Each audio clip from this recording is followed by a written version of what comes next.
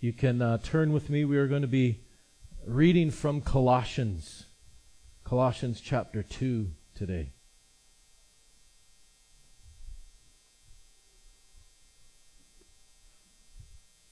Our family, when I was quite a bit younger, I forget exactly what the occasion was, but our family went to this big community conference worship center. There was a big celebration in Edmonton where I grew up, where Christians and church members from all over the city were gathering together for this celebration. I don't remember exactly what the occasion was. It would have been around this time of the year. And there were events that were planned for the adults, and they were up in some conference with some speaker, and my parents were up there participating in that. And then there were events for us kids. And we would gather in the basement of this large church, and we were singing songs, and there were people that were teaching, telling us Bible stories and all the rest of that kind of stuff. Generally speaking, I was a good kid. Most times when I was in that kind of a setting, I would sit quietly. I would dutifully do the things that we were supposed to be doing, especially in church, because I knew if I stepped out of line, that would get back to my parents, and I didn't want that. I don't know what happened. What it was about this particular event. Maybe it was because there were just so many other kids that were there. Maybe it was because none of the adults were people that I thought knew my parents, that were a regular part of our church. I don't remember exactly what the circumstance, why, but that night I was a little jerk.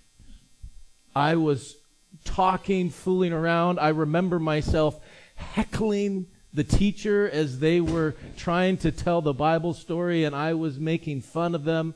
I was not sitting still. I was talking with kids around me. This was completely out of character, but for some reason I just dove in and sowed all of my wild oats in one evening as a 6 or 7 year old child. This was my opportunity to do something wrong. I felt bad, but for some reason I just kept on going. What I didn't really think about until we started heading home was that my brothers and sisters were also there that night and had every opportunity to tell my parents what was going on. And we got into the car and started driving home, and they started spilling the beans right away. And I just was crushed. I felt awful. I felt terrible of what I had done and what the consequences were that were going to come and hit me. And that night, as we were going home, as we were traveling home, I just knew as soon as we got home that it would happen. The hens would come to roost. The proverbial crap would hit the fan, and I was going to get disciplined. What I didn't realize was that my parents had arranged with a couple of others. My dad sang in a trio with another couple, and my mom would play the piano for them. And they had arranged after this event to meet together to practice, because they were going to be singing the next day in church. And so when we got home, it didn't. Nothing happened, because they had to get ready for the Penners to come and do the singing. And so I was so fast at getting ready for bed that night. I got in my pajamas, did all the things, and jumped into bed and got under the covers and pretended to sleep as quickly as I could. All the while in my heart, this guilt of what I had done was building. The regret of what I had done was increasing exponentially. And there was just this weight that was on me. I woke up the next morning expecting that consequences would come, but it was Sunday. Dad was already off to church getting ready for the service. Mom was playing and she was getting ready to sing or to play for the trio, and so she was practicing. And so I got up and did the regular Sunday morning routine of eating some cereal, getting dressed, walked to church. All the while, just this crushing weight of guilt was getting heavier and heavier, and the expectation of what would happen got worse and worse. Went through church, was an absolute angel all through church. Got home after church and was ready for the hammer to fall. And Mom and Dad had invited somebody over for dinner after the service. And so, again, this guilt just continued to pile up on me, and the expectation, but nothing was happening. And then it was time for, after they had left, it was time for getting ready for the evening service. And so there wasn't anything to happen. And again, after that service, I got home as quick as I could, jumped into bed, and tried to go to sleep, but this guilt was just weighing on me.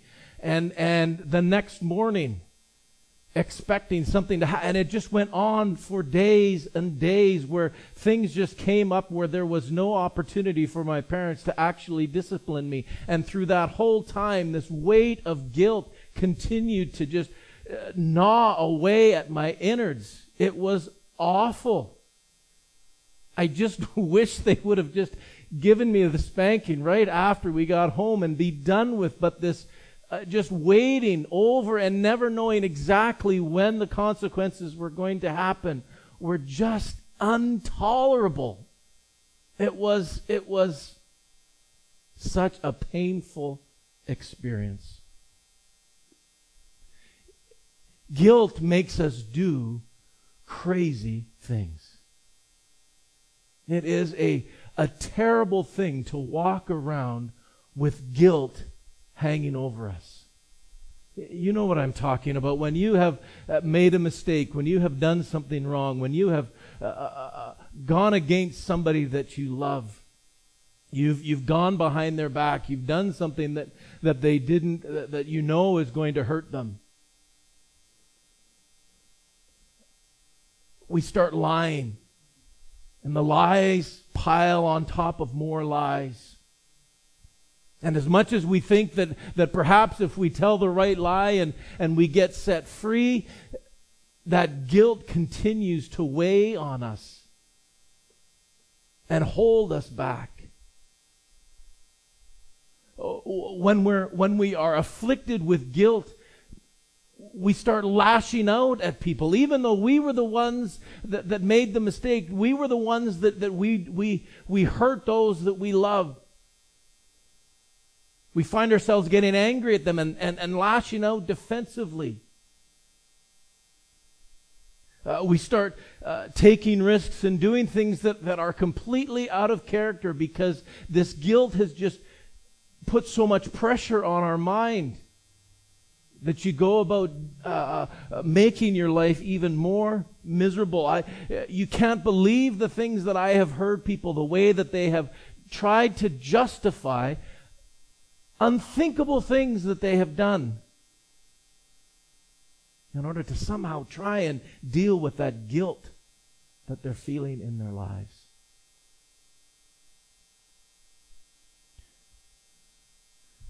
For those of us that are living with guilt, Resurrection Sunday has a message of incredible hope and freedom. I want to read to you from Colossians chapter 2, verse 13. Here Paul writes, "And you who were dead in your trespasses and the uncircumcision of your flesh, God made alive. Together with Him, having forgiven all of our trespasses by canceling the record of debt that stood against us with all its legal demands. This He set aside, nailing it to the cross. He disarmed the rulers and authorities and put them open to shame by triumphing over them in Him. What a great word picture. I love this image that Paul creates for us. It's as if there is this written record of all the things that we have ever done, all of the reasons that we have for feeling the guilt that weighs us down so much. All of the sins that we have ever committed in the past, all of the sins we ever will commit, all written down on this notice of debt. And God took all of those things. And as Jesus is lying there on the cross, being prepared to be crucified, it's as if that sheet, that notice of debt is laid on Jesus' hands, and the nails hold it to the cross. That it is canceled, it is dealt with, it has been paid for, it is finished by the work of Jesus on our behalf. All of that guilt, all of the things, the weight that we feel, that crushing weight of the shame, of the guilt, of the awareness of the things that we have done wrong, is gone. We are set free because what Jesus has done on our behalf. And any time that Satan would come and try and poke us there again, to say, what about this in your life? You remember when you did that? I know what you were thinking in this moment. I saw you when you took that. All we have to do is point to that blood-stained piece of paper hanging on the cross and say, it's been paid for. It's been dealt with. It no longer has any power over me. It has been canceled. And even though at one point I was dead in my sin, God has now made me alive in His righteousness and in His power. It is an amazing picture to see our canceled debt nailed to the cross, dealt with by what Jesus has done on our behalf. Let's go back to read Colossians 2 verses 6. It says, therefore, as you received Christ Jesus the Lord, so walk in Him, rooted and built up in Him, established in the faith, just as you were taught, and abounding in thanksgiving. See to it that no one takes you captive by philosophy and empty deceit, according to human traditions and according to the elemental spirits of the world, but not according to Christ. For in Him the whole fullness of deity dwells bodily, and you have been filled in Him. Let me read that again. For in Him the whole, the complete, the perfect fullness of deity dwells in Him bodily. And you have been filled with Him.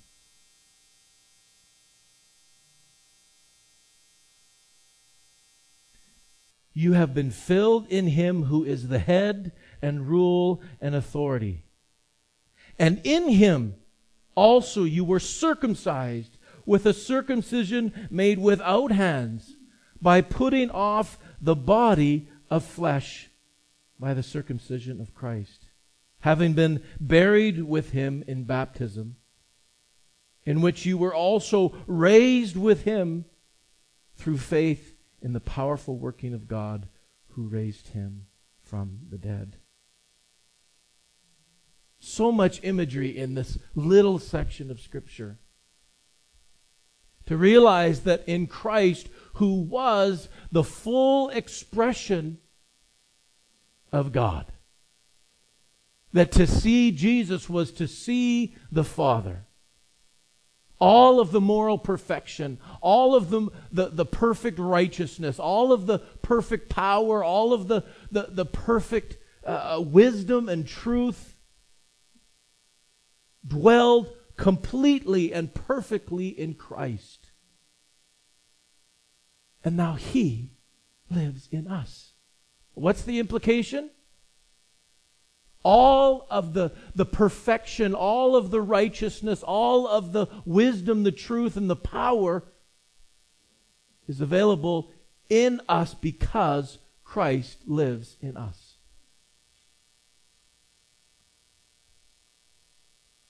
And then to talk about circumcision. Not a great thing to talk about, but in this case, the imagery of it is so perfect. What it was symbolizing is that circumcision was a cutting away of that old sinful nature.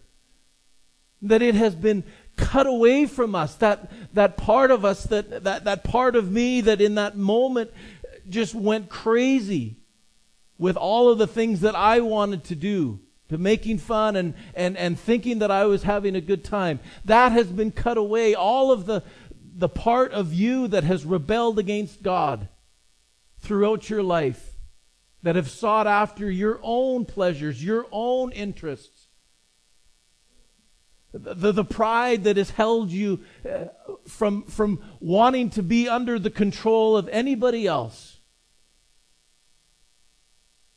Christ has cut that sinful nature away, and it is gone. It is no longer a part of us. But we have been made alive in Christ, just as Christ is now alive and has risen from the tomb, so we now have the power to walk in the newness of life. No longer bound by those parts of us that used to get us into trouble time and time again, that would pursue our own prideful needs, to seek after our own greed. That has been dealt with, and it is gone, and we are now alive to live just like Christ. What an amazing promise that we have in Jesus Christ. And then there is that image of baptism. That while we were dead in our sins, in our trespasses, in our rebellion against God, we died with Christ. That we descend under the water, buried with him. Just as he was buried underground, we are buried under the water. But then just as he was raised from the dead on the third day, we too are now raised to new life.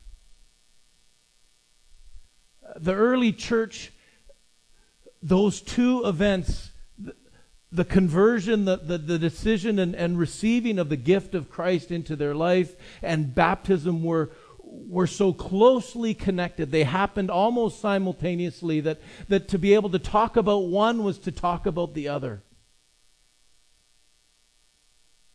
And I think in many ways our modern pattern of baptizing months, weeks, years after we have been converted loses that connection of what baptism actually is all about.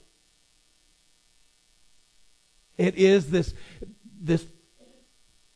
outward demonstration of what Christ has already done within our hearts. There isn't any more learning that we have to have. There isn't any more life experience that we have to go through in order to follow Christ in obedience in baptism. It is an immediate thing. It is an opportunity for us to show that we have been raised to new life. And that's the picture that Paul paints for us here. That in this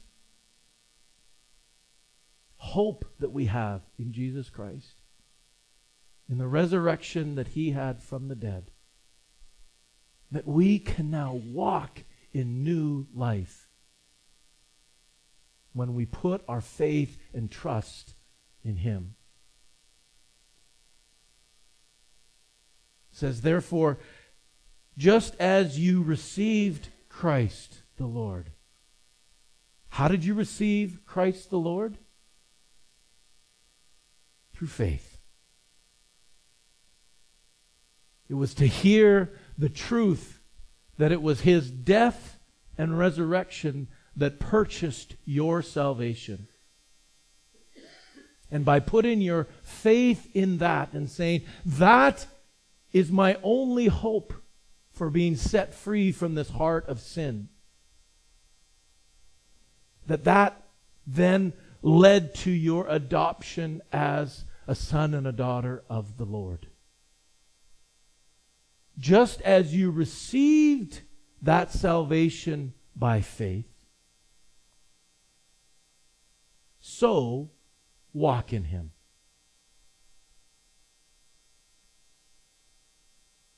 Living every moment of every day by faith, trusting that His sacrifice paid the penalty for the sin and mistakes that you make in your life.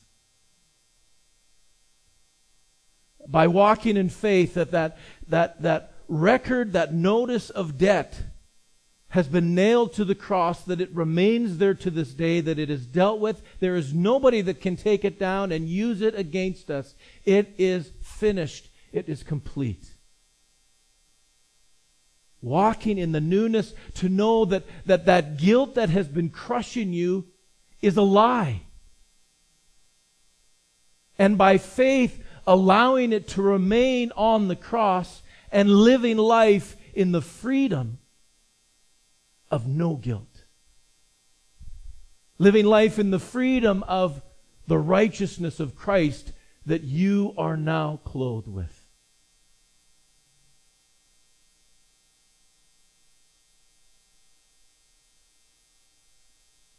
So what guilt has got its hooks in you?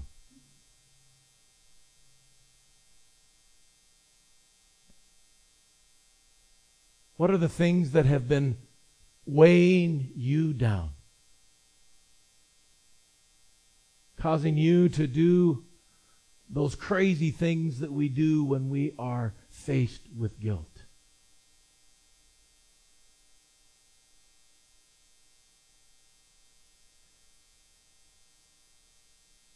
This cross that has been turned into a symbol of life holds the penalty, holds the notice of that debt already for you. And Jesus is saying to you today, it's time to let that guilt go. To walk in the freedom and the newness of life. Whether you have been a follower of Christ for years, and yet there are still some of those things that continue, Satan continues to plague you with. Jesus wants you to know that by faith you can allow that guilt to remain dead on the cross, that it no longer has any power over you. If you are a brand new Christian, somebody that has just made a commitment to follow Christ, the message of this Resurrection Sunday is that the guilt that you have been wrestling with is dealt with. There isn't anything more that you need to do. But by faith, trust that it has been nailed to that cross. and you are set free to live and walk in life with Jesus Christ. And for those of you that have not yet made that decision, that have not received Jesus Christ as your Savior, and you have put your trust in what He has done for you, the message of this Resurrection Sunday is that all it takes is faith. To trust that His death has paid it all. And you too can be set free from any guilt that holds you. Any guilt that is gnawing away within your soul. Jesus offers freedom and the newness of life to you today. As I was thinking about how we can live that out here today, I want to give you an opportunity to make an outward demonstration of your act of faith, your trust in Christ, that He has taken away your guilt. I've got some pieces of paper here, and I would invite you to take one and pass the rest along. If you have a load of guilt, take 2 or 3 or more if you need to. And what I would invite you to do, and we're going to pass around some pens. If you don't have one, just you can put up your hand, and Murray's got some extra pens that he's going to pass around, or you can share amongst those of you. I would invite you, spend some time listening to the Holy Spirit, asking Him, what are the guilts that are holding me back, that I am clinging to, that I'm allowing to continue to hold me in a place of death. And I would invite you to write those out. Whatever the guilt is that is holding you, the sins that you have done, the ways that you have hurt others, the ways that you have taken advantage, the ways that you have allowed your thoughts to get into areas that you should not be thinking about. And I would invite you to write those things all out. And then, as Rob is playing through a song, I would invite you then to come and put it up on this cross. By faith, trusting that it is paid for. It is dealt with, and you can symbolically put it on that cross and know that Christ has set you free. And to live and walk in the newness of life.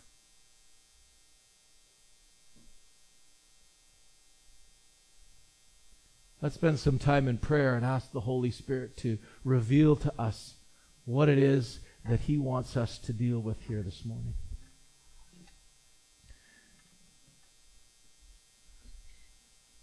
Lord, we thank You for the hope of Resurrection Sunday.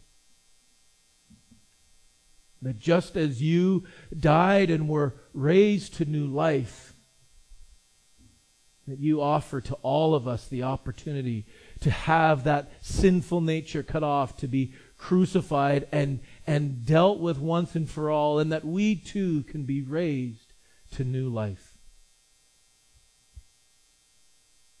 And yet, Lord, I know so often there are guilts, there are sins that I cling to. And I pray this morning that You would help us, point out to us those parts of our lives that still hold us back, that are still weighing us down. That we can, by faith, trust that Your sacrifice has paid for all of those.